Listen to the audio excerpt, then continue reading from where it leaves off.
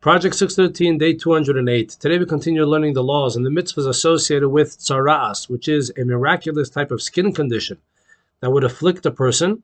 And if this person actually was deemed afflicted with tzara'as, the only ramifications was ritual impurity. Now, it was a very severe type of ritual impurity, which caused for the person to be isolated from others, and in some instances thrown out of the city for the duration of this ritual impurity.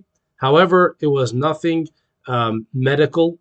It was nothing, it wasn't a bacteria. It wasn't something that someone can catch from someone else. The only thing you could catch from someone who has tzara'as was a ritual impurity. So, how is one defined as a Metzora? Usually, if you have a skin condition, you go to a skin doctor. But in this case, in order for someone to be determined or defined as a Metzora, one needed to go to the kohen.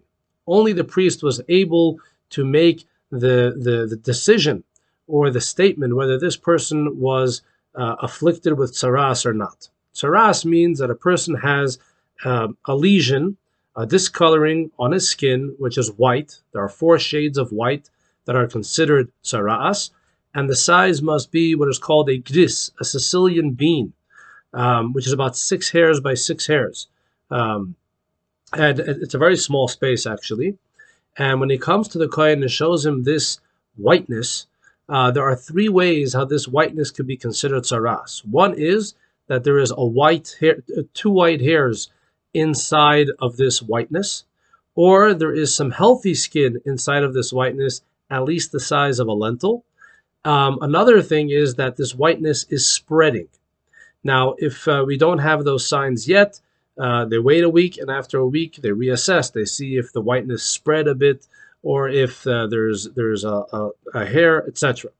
So the first mitzvah that we learned today is the prohibition, the negative commandment. One is not allowed to compromise, to tamper with any of the signs of tzara'as.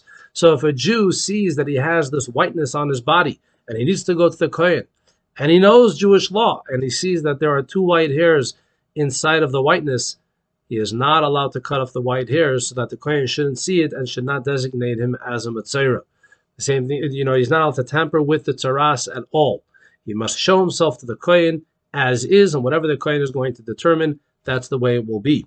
There's also a type of tzara'as that is relevant only in the hair and beard area, and that is if a certain area of hair all of a sudden goes bald, and that space is the same amount as the tzara'as of the regular skin area.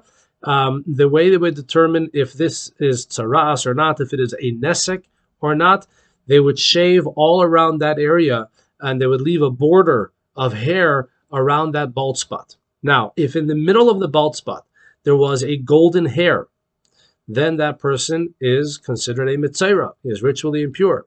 There is a negative commandment. One is not allowed to tamper with this. Oh, and another sign of impurity is after they shave around that area and they leave a border of at least two lines of hair around it, if that baldness spreads, so then this person is ritually impure. So tampering with any of the signs associated with the hair tzara'as, with the tzara'as, the nesek that happens in the hair area, either the hair of the head or the beard, that is also a negative.